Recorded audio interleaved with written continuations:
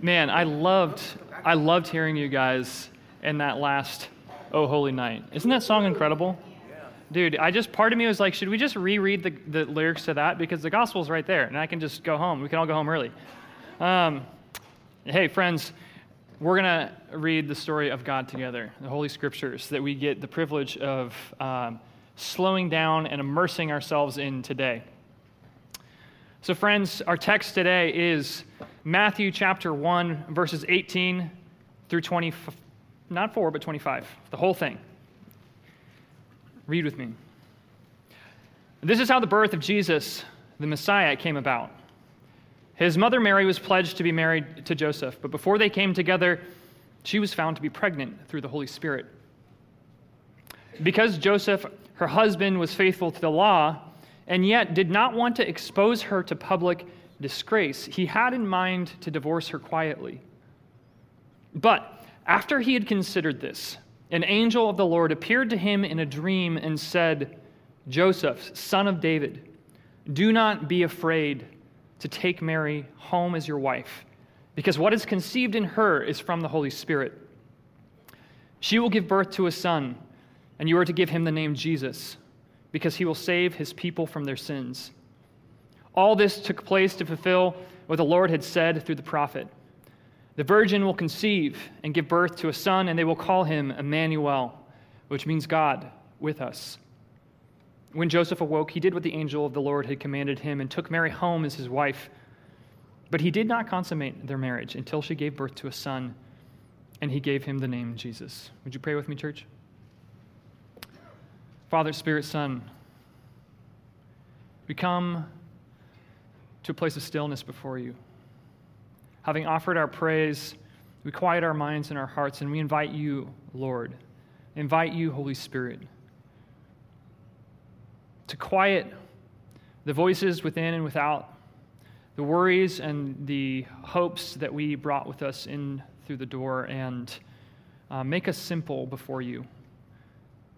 Open our ears to hear your voice today, not mine, but your voice of love, your voice of truth, your voice that calls us and names us and sets us free. Fashion us into one people, united by your love, empowered by your Spirit to be your hands and feet today as we receive your word afresh this morning. In your name, amen. You guys can go ahead and take a seat. Friends, it's a privilege to get to be with you. I just can't tell you how much it means to me to get to come up here a couple of times a year and to crack open the Scripture with you guys and to discover together how God might want to encounter us and transform our minds and our hearts. And I am confident that He will not fail us this morning, even if I might. I've set a task for myself, knowing that I have a propensity to run on and to talk too much and to kind of succumb to my own ADD and flit from here and there. And so I try and write a little synopsis, which I call the too long didn't read, the TLDR, so that I can ask you guys to just pay attention for 1.5 minutes. And you can hear the main point of the message, and then you are free to tune out for the rest of it if you want. And I will have not made sure that I've missed anything. So this is my attempt at the TLDR, okay? Then we'll jump into things. If I were to try and summarize our text today and the truths it would have to offer you and I, it would go something like this. God is wild, wonderful, alive, and active. The Holy Spirit catalyzes creation, Jesus' conception, and the light of faith within each of our human hearts. The life of faith and righteousness cannot be equated with following tradition, religious tradition, or social convention. Instead, it is defined by radical obedience to the voice of God, often at great cost. The stunning good news of Christmas is that in Jesus Christ, God reveals Himself to be the with us God. The with us God who saves, faithfully overcoming and undoing sin and creating a surprising new community of sons and daughters that bear witness to His love by our love and our obedience to a new way of being. This God that assures us of His active power and grace at work in each of us in our communities as we sometimes, always imperfectly, sometimes even perhaps immorally, but always faithfully navigate the changing seasons of life. That's it. We're all dismissed, and you can go home and have lunch. So I want to try and slow it down and break it down a little bit. When Ryan reached out and asked me if I'd be willing, hey bro, you want to preach for part of our Christmas series, Surprised by Joy? I was like, yes, it would be my honor. What text do you think you've got for me? And he's like, oh, Matthew 1, 18 through 25, because, I thought it'd be hilarious and awesome to have Joseph preach on Joseph. I was like, well, you are a clever man. You put me in an unfortunate situation because it will make me sound like two things are happening. One, I just really like talking about myself. Or two, I'm speaking in the third person for most of the sermon. So I'm going to do my best to avoid it. Just know that when I use the term Joseph, unless I specify, I'm not in fact talking about myself. I'm talking about this Joseph, okay? It's a really challenging task, preaching during Christmas, because you and I are so familiar with it. We look forward to it every year, or maybe we dread it every year. I don't know. It's okay, depending on which end of the spectrum you're at. But regardless, it's a time of year that we know is marked by activity and tradition. There are gifts to buy. There are agonizing Christmas lists to make because you don't know what you want because we all have too much, right? So you can spend all of your money at the Missions Christmas Fair. Bless our partners. Little plug. No, but it's something that our minds and our lives are filled with so much. Travel plans, the anticipation of reuniting with family, the dread of reuniting with family. All of this, I'm afraid, has this powerful capacity to put us under a spell where we're inoculated against the wonder and the scandal of Christmas. That we are often too captured by the spirit of consumerism or of self-indulgence or what have you, to really be shocked by the Christmas story. We've heard it so many times. Those of us that have grown up in the church or who have said yes and who followed Jesus, even though we live in a pretty secularizing society in so many ways, everybody is really familiar with some version of the Jesus story. So how is it possible? Is it possible for you and I to hear this afresh today? I believe it is. Not by my own power or cleverness or creativity, but because that is what the Holy Spirit always is longing to do, is to bring the Word of God at home into our hearts and our minds in a new, fresh, and enlivening way. He can do it. We have to say yes, though. We have to receive His invitation to experience Him afresh. Thankfully for us, this is not a safe story. This is a scandalous story. Whether you know it or not, the genealogy that precedes our text today is also a scandalous story, complete with creative revisions in some ways by our author, and including characters who we would not expect to be included in the lineage of God and in the family that bears His name. It's a great surprise, this story. It's not a safe story, and it invites us to leave our preconceived notions of who God is and how He might work and how He might speak in their day and age and in our day and age at the door, and give Him permission to show up in ways that subvert our expectations and challenge the established status quo. So buckle up. It's a good story, and we're going to dive into it. Before we dive into it, though, I titled this sermon, what did I title this sermon? I titled this sermon, Joseph the Just and the Strangely Wrapped Gift. And that last phrase, the strangely wrapped gift, is from a dear friend and mentor of mine, Jeff Rinke, that he uses often when he talks about how our pain is oftentimes a strangely wrapped gift from God, that if we are willing to receive it and not reject it, to unwrap it, we will discover in it God's tenderness, His mercy, and His power at work wildly within us. So I want to slow down and I want us to unpack together this strangely wrapped gift of Joseph and Mary's story. Now, in order to do that, I think if we're going to be true to Scripture and be good exegetes and students together, we have to actually do a little bit of background work. We have to ask the question of who was Matthew writing to and why does that matter? And what was going on in the lives of the community of believers to whom this was originally intended? Because once we understand that, we can understand that this was not just a word for them then, but is for us now. So, who is he writing to?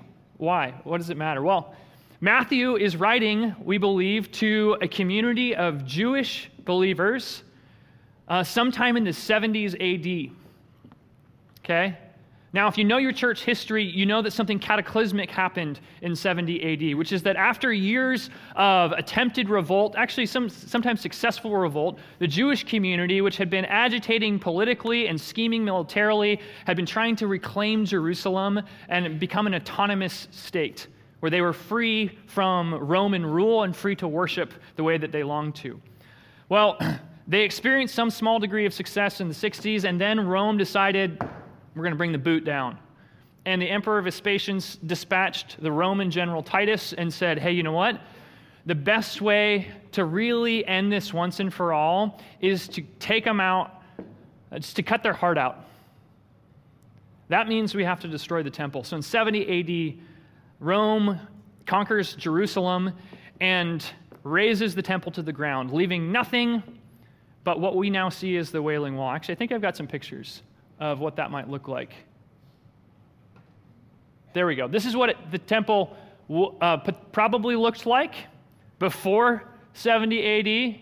This is the very beating heart of the Jewish community and their whole identity. It is more than just identity. It is its presence, and the activity that goes on here is their assurance that the cosmological order, the whole order of the cosmos, is in fact intact, and that the covenant that God made with them is still valid.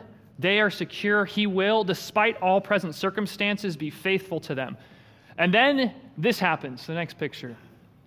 Right? This is a painting. You can see it's utter chaos. They set it on fire. Not just the temple is destroyed, but most of the religious leadership in the priesthood is killed. Vespasian wanted to exterminate their capacity to worship and thus their identity as a people.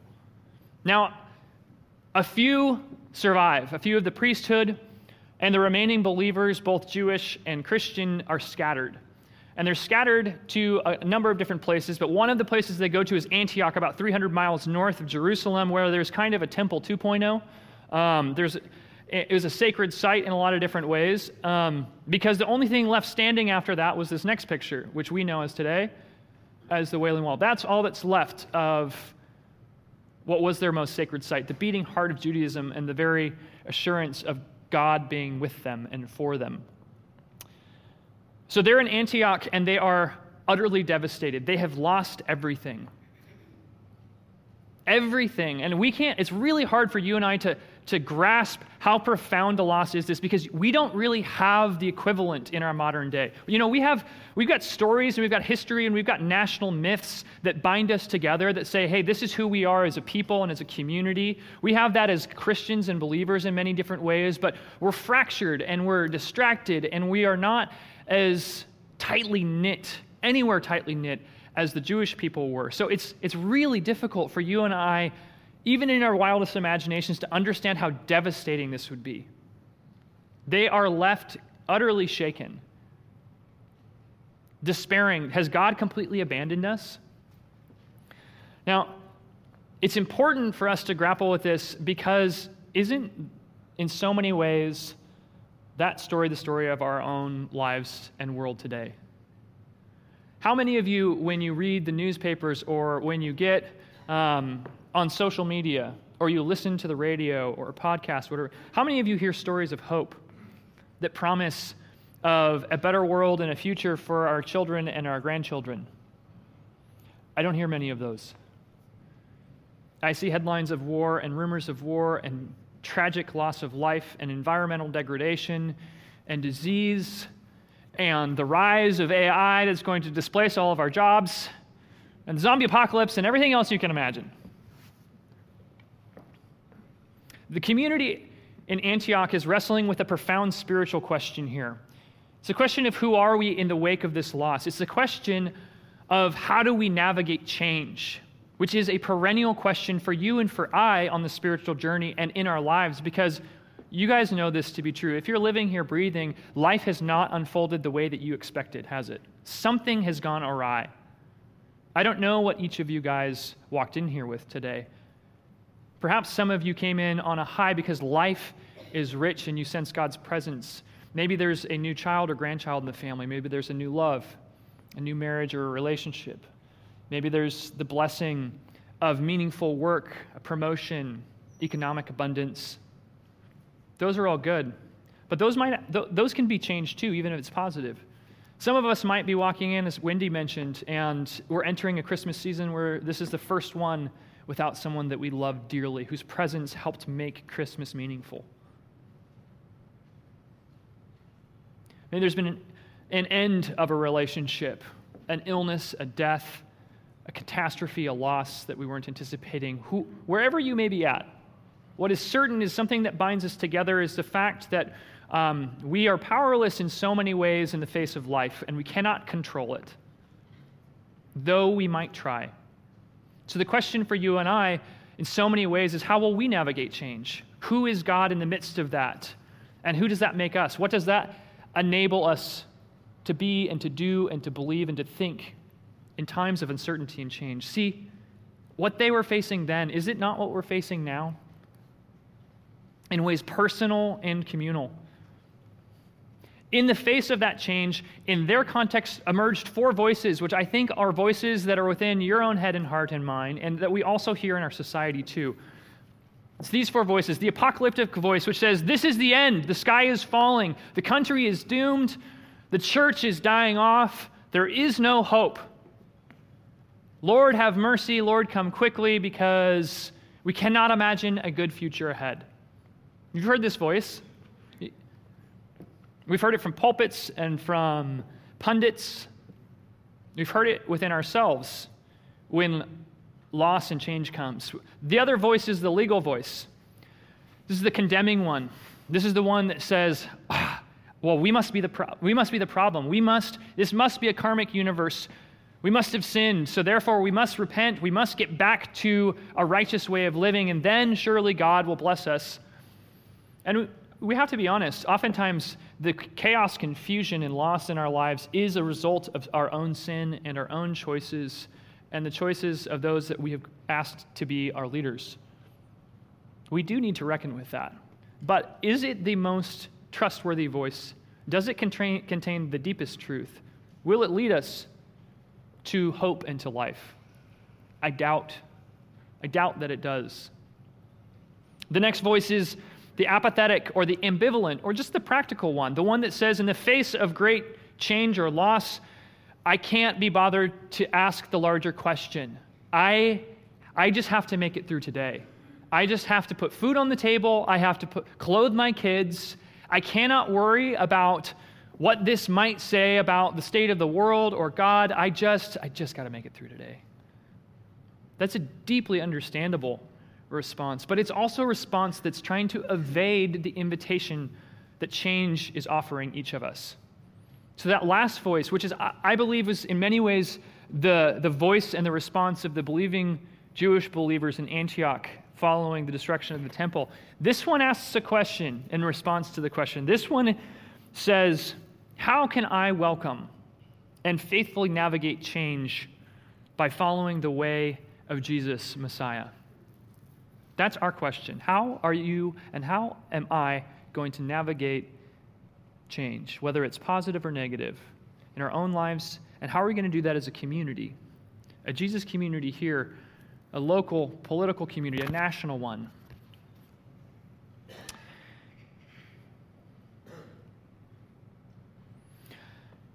We've covered the historical context of who Matthew's writing to, and we see how deeply it resonates with our own present moment, because God's word is always a word for now, not just back then. That's what makes it living and active. That's what makes it true and reliable.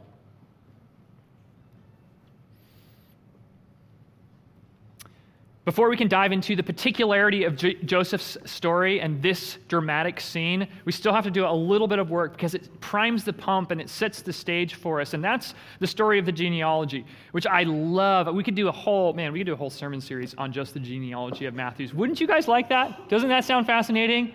Just a list of names, right, that none of us know except for those Bible quiz nerds, who've memorized stuff like that.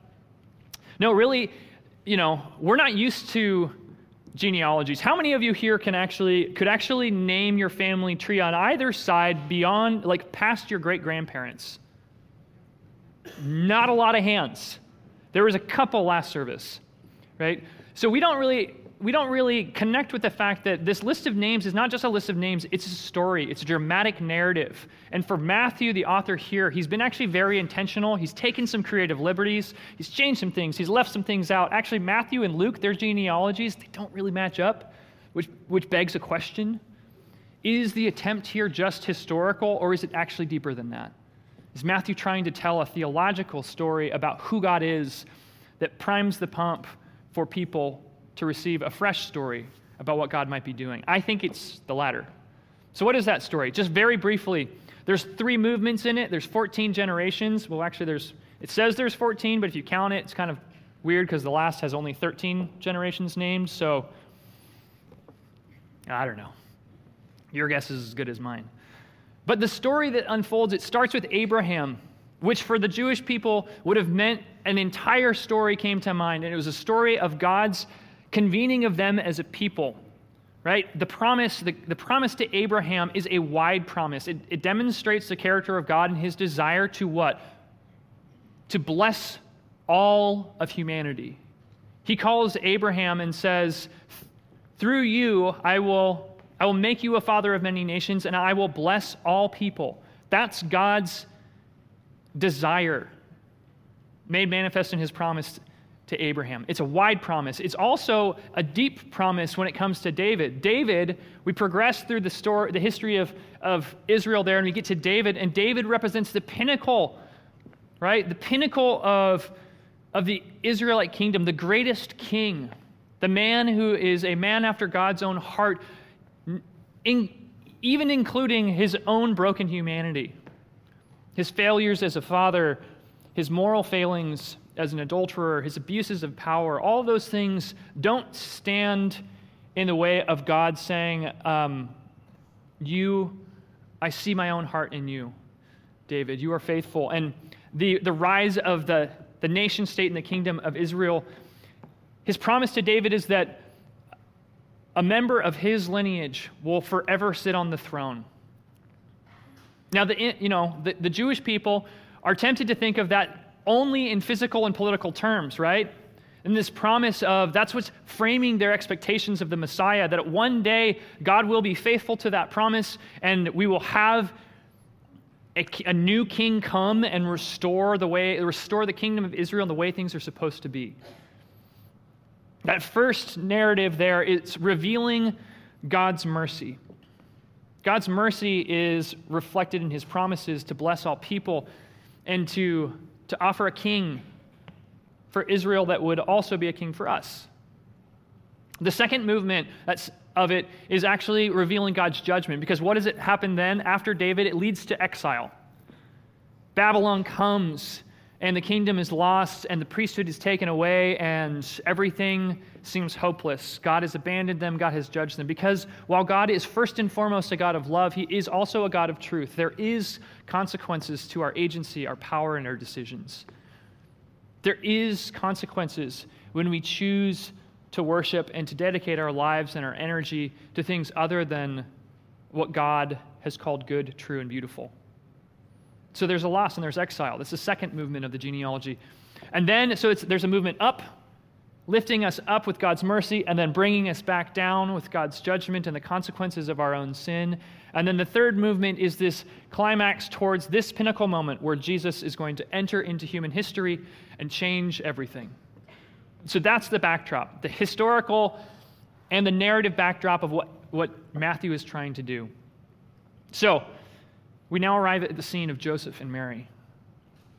He's just painted us this It's more than just this historical and this theological trajectory, because see, he uses two words, well, one word twice. At the beginning of the genealogy, he says, this is the genealogy of Jesus, the Messiah, the son of David, the son of Abraham. The actual word there is this, it should read, or could read, this is the Genesis of Jesus, the Messiah, the son of David. And then he repeats that phrase, this is how the birth of Jesus, the Messiah, came about. That's what it reads in our text. But in the original language, once again, it uses that term Genesis. This is the Genesis of Jesus. This is the new creation. See, Matthew's being intentional here. He's trying to evoke in us a recollection of that great moment where the Spirit of God hovered over the waters and out of chaos created all of the created order, revealing that God is this creative, dynamic God who wants to be in relationship with us, who commissions us as his image bearers to have a purpose and a destiny to partner with him in this world. But Matthew is not concerned about that Genesis so much. He thinks actually that this moment is the deeper Genesis, the more important Genesis, the moment where God becomes flesh in the humble womb of a woman named Mary.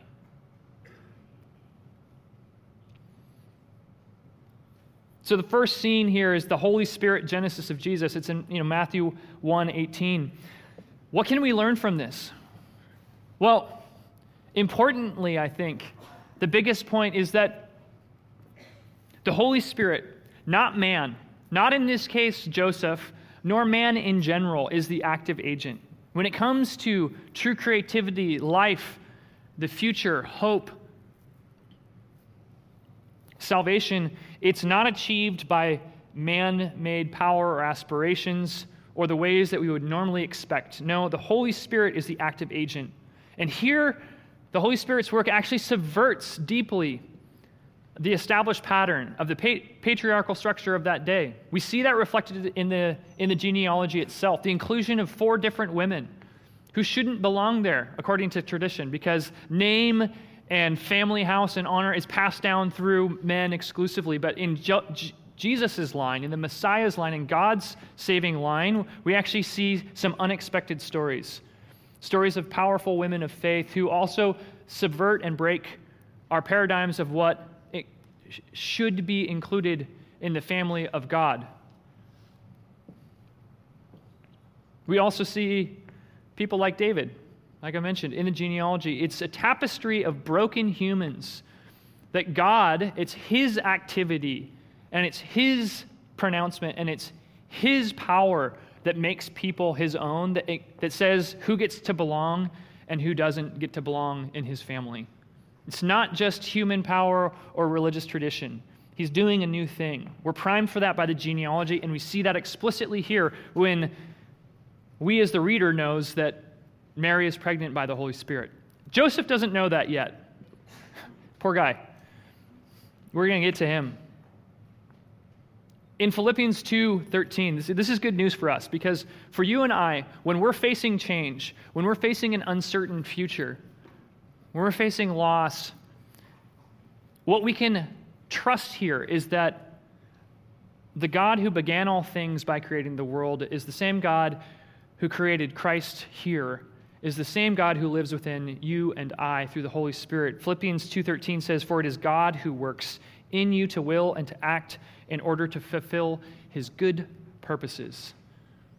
The good news is that we only ever respond to God's movement towards us and his dreams and desires for our lives.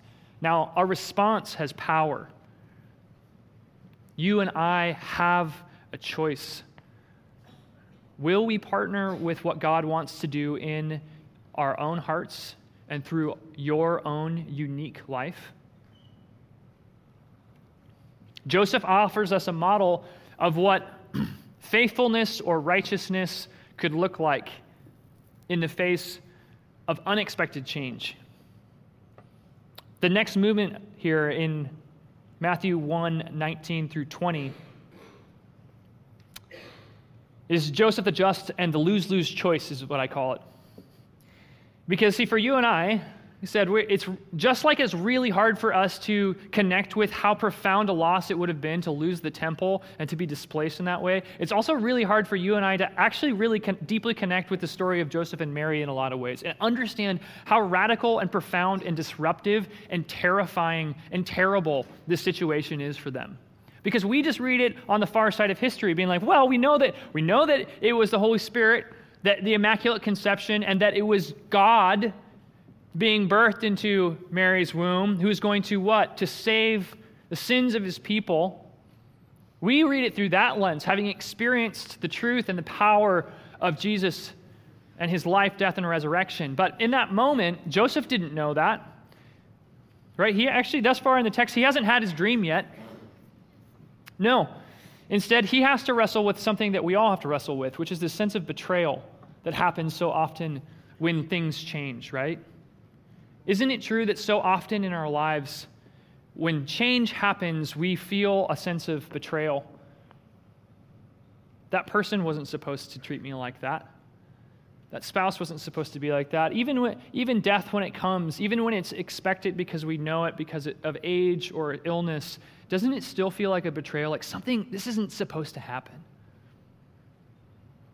Joseph is feeling and experiencing that in this moment. But to try and understand the gravity of this, will you do a little mind exercise with me, okay? I want you to close your eyes, and I want you to picture the 1950s in America. Some of us can picture that because we have memories of it. Some of us cannot. But all of us do know this, kind of the archetypal image of this. It's like the Leave It to Beaver. It's the, everything is neat and tidy and clean and clear expectations about how the world is supposed to be. And there is a church at the center of every town, and there is abundance, and we feel safe and we feel secure. And in that town, in that small town, maybe it's a Midwestern town, we see a young man. And this young man is the son of the town mayor, and his family has actually been kind of the mayor of that town for a long time. And he is the pride of the town in so many different ways. He's known as good and true and impeccable and strong and full of potential.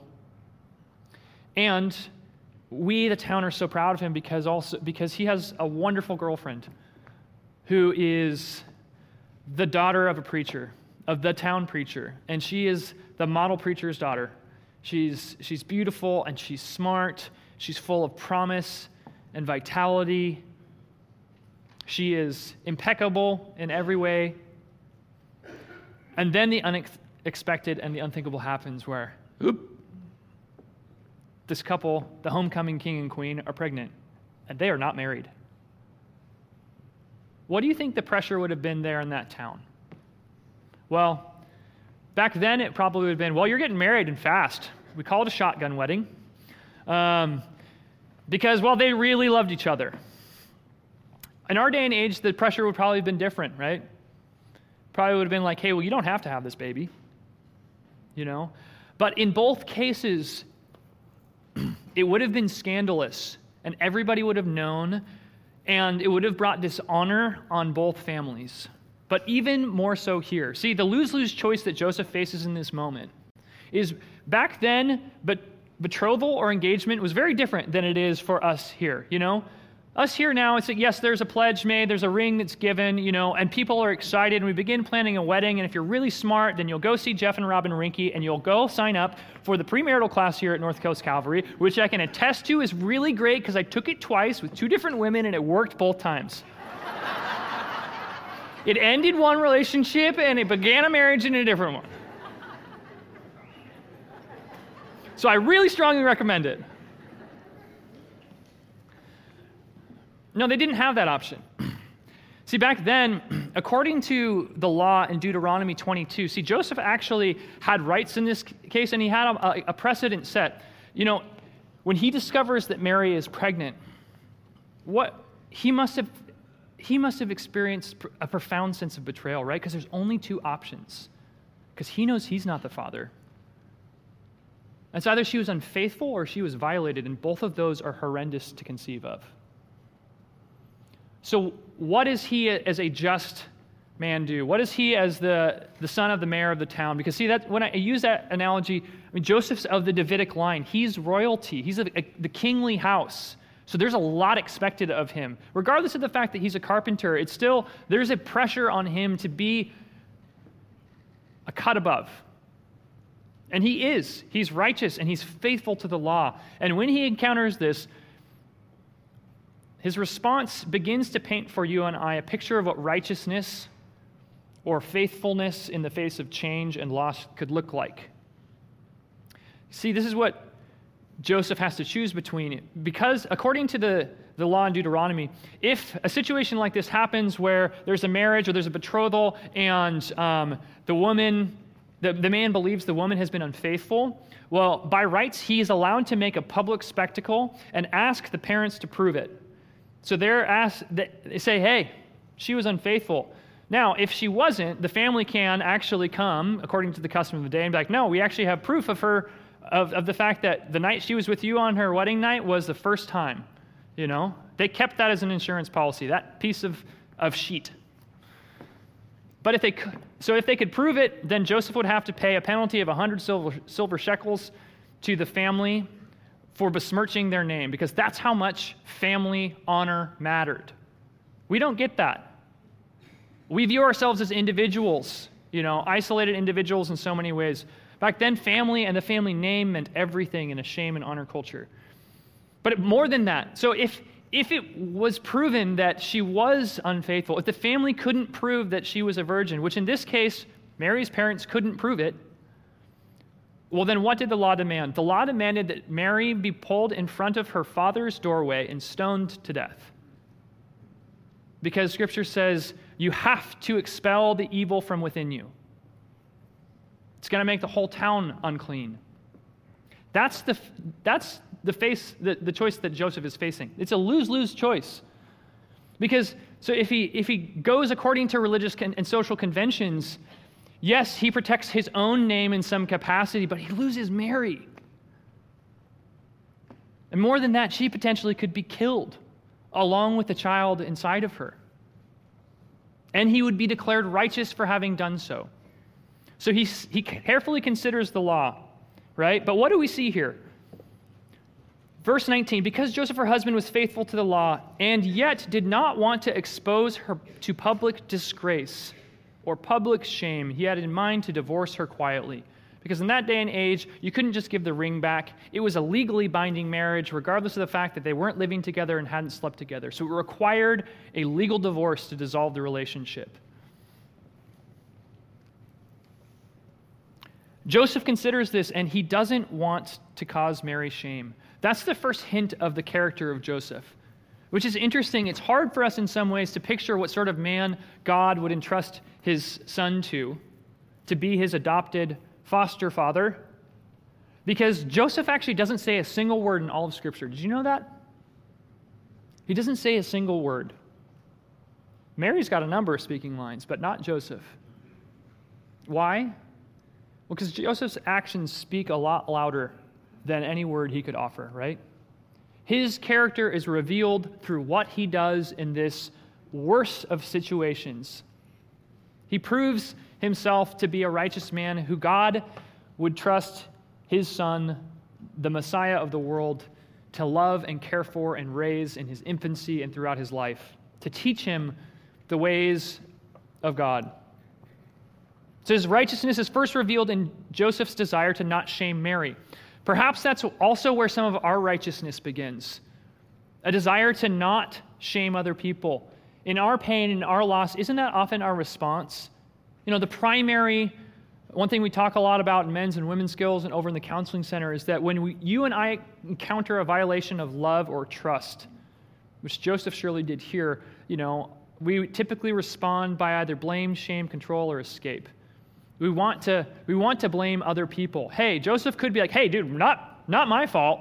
I didn't do it. I know I didn't do it, right? It's her fault. He also could shame her, and he would if he decided to divorce her. He can't really escape in this situation, and he also can't really control. It is outside of his control. But He has this other consciousness, right? He's aware of Mary. He cares about and is concerned with her more than he is just his own reputation. I think that's where righteousness in a lot of different ways begins. Are we aware of who God is? Are we aware of how our actions or our inactions, our words impact and affect other people? How they reflect the God we claim to love and follow and serve? Are we aware of that? I think Scripture in some ways calls that the beginning of wisdom, is a fear of God, recognizing the gravity of life. So Joseph here begins to sketch this portrait of righteousness, and it continues. Matthew 19 through 20, and then 24 and 25, I feel like really reveal to us a model of how we can navigate loss and change and what righteousness looks like. Now, his righteousness might have first been revealed by his response to not want to shame her, and also his desire to live according to the law, his desire to protect his own family's name. But then I really think that what happens next, which is where the story gets wild and crazy, if it hasn't already gotten wild and crazy with an Immaculate Conception, Joseph's righteousness is ultimately revealed in his willingness to entertain the possibility of what happens next. What happens next? The entrance of an angel. Joseph, being a smart guy, he doesn't react rashly. He quietly considers what he's going to do, and then he decides to follow the law and follow religious convention and societal expectation and divorce Mary, but do it quietly to try and spare her life and her honor as much as he can. And he decides to go to sleep. So that's a good piece of wisdom. Before any major decision, after you've thought about it, please sleep on it. Things can look very different. God's mercies are new in the morning, and what seemed really dire might seem very different when you wake up, because you might be visited by an angel. Now, for you and I, here's my suspicion, is that when we get to this part in the story, if you're anything like me, we've domesticated it.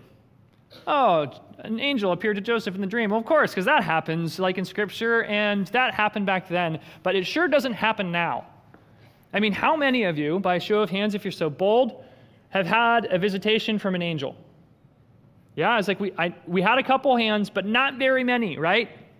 Most of us, I have never been, that I know of, besides my wife, have never encountered an angel.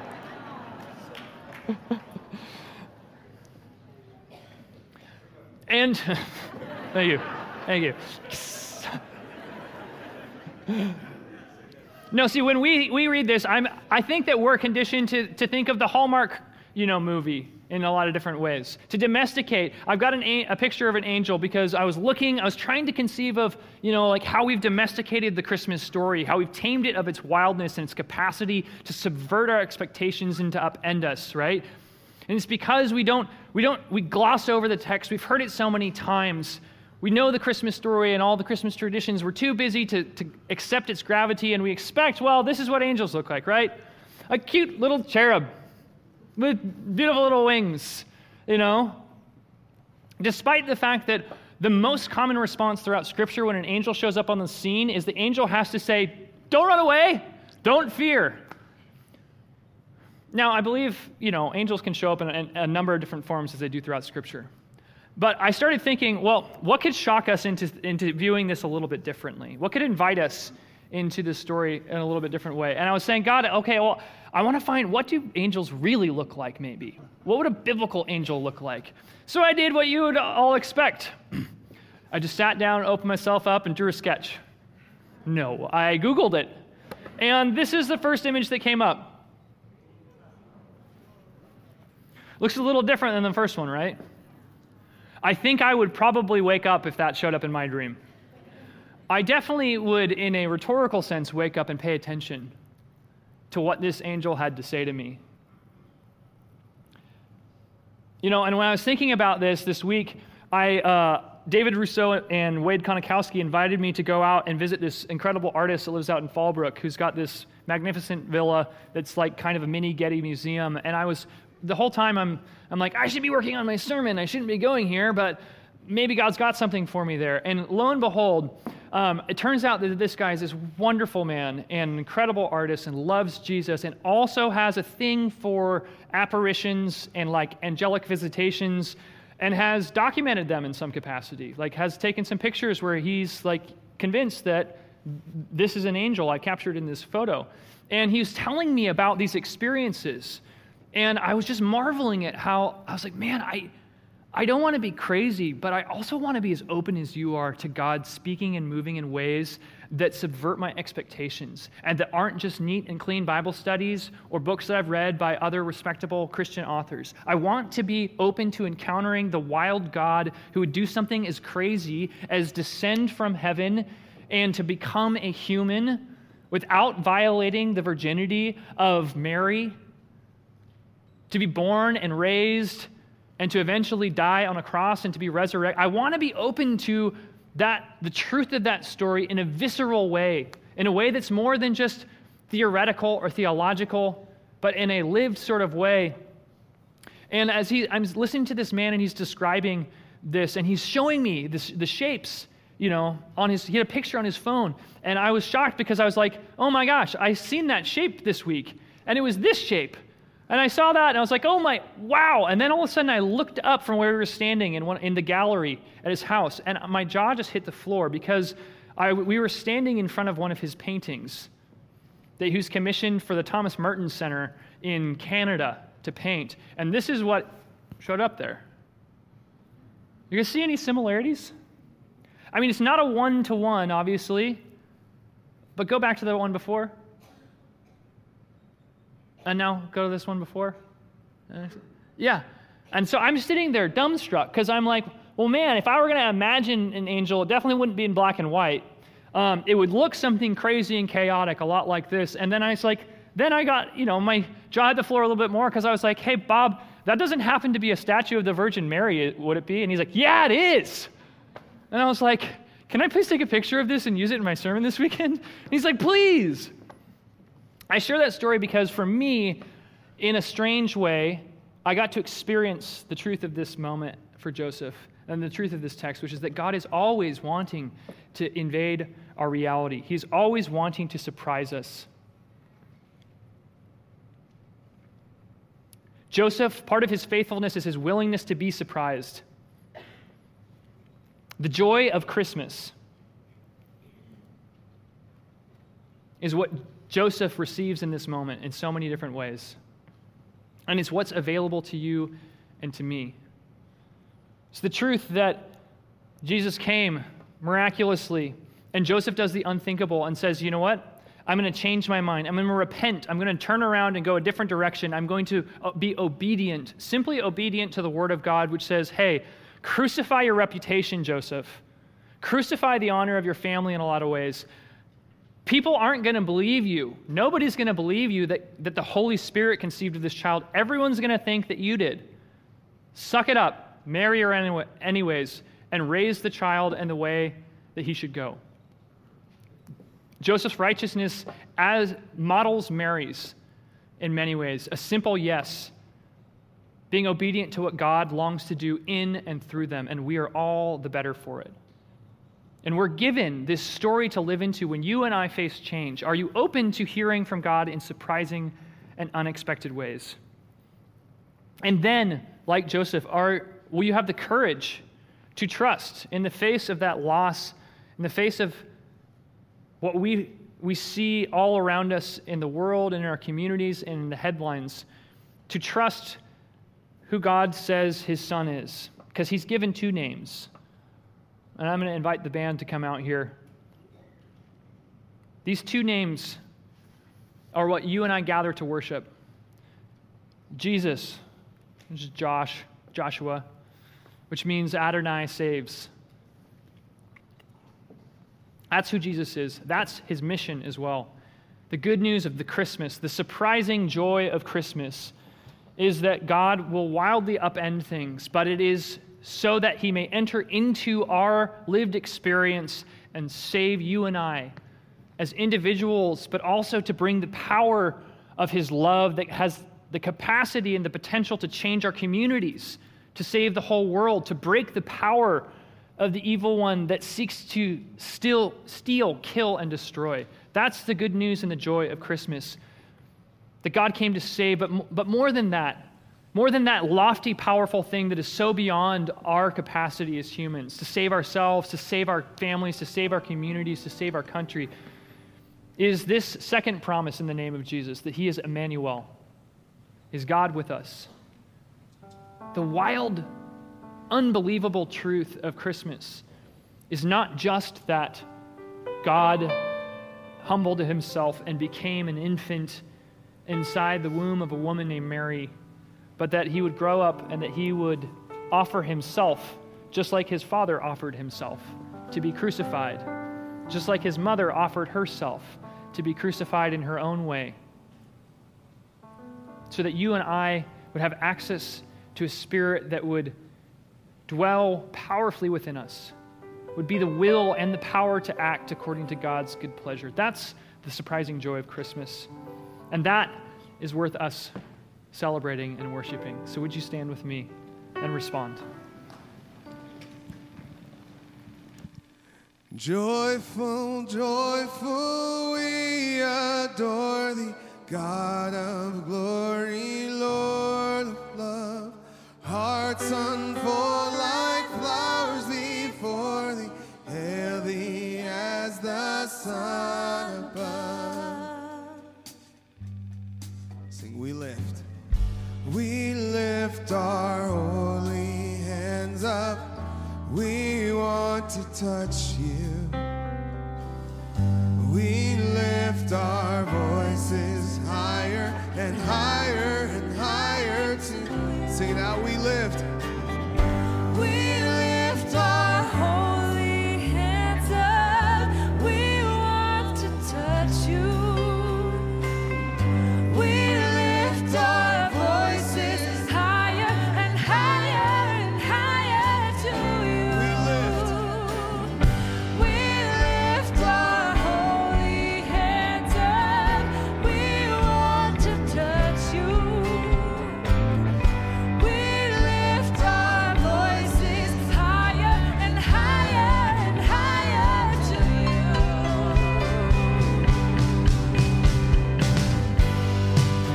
We are hungry, we are hungry, we are hungry for more of you. We are thirsty, oh Jesus, we are thirsty for more of you, for more of you.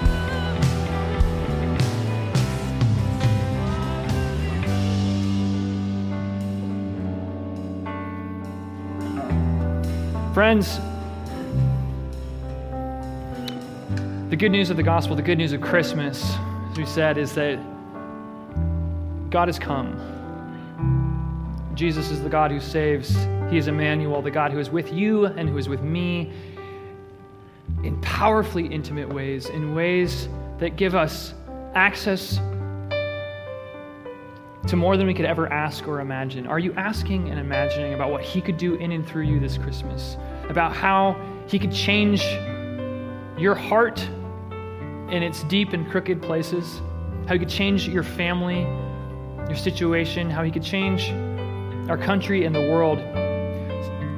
See, you and I stand like Joseph here in front of an angel, in front of what could seem through human eyes and human perspectives to be a hopeless situation that we are powerless to solve on our own. But this invitation is this: will we allow our hearts and our minds to be captured by this wild and wonderful story of God? When change comes, like it did for the believers that Matthew is writing to, like it did for Joseph and for Mary, when change comes, be it good or be it bad, be the change of blessing or the change of suffering, whose voice and wisdom will we seek to guide us through? Who will we model ourselves after? Will we thrash about in protest and anger? Will we blame or shame or seek to try and control and escape? Or will we, like Joseph, quiet ourselves, hear a fresh word from the God saying, I'm with you, and I will make all things new, even when you despair of what that might look like? The invitation is, can we become a people who consider others before we consider ourselves, who are known by the way that we love and give and how we absorb suffering rather than inflict it. Will we trust our whole selves to the God with us, the God for us, the God who saves? Friends, I want to close with this blessing from Luke. So may we, God's motley crew, his strange new family, this new community that is filled with the power and potential of his love and his grace to embody something different in our homes and in our community. May we trust God. May we go forth today trusting God, who because of the tender mercy by which the rising sun will come to us from heaven to shine on us who live in darkness and in the shadow of death, may he fill you with his love and his power to guide you and your feet into the path of peace. The truth is that you can handle any change that will come to you and any change that may befall our world, though it may seem dark. There is always hope.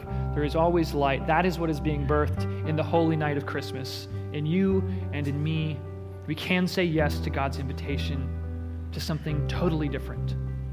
So church, I bless you today in the name of the Father and of the Son and of the Holy Spirit to go forth a people of hope, connected to the heart of the Father, experiencing the salvation of his Son.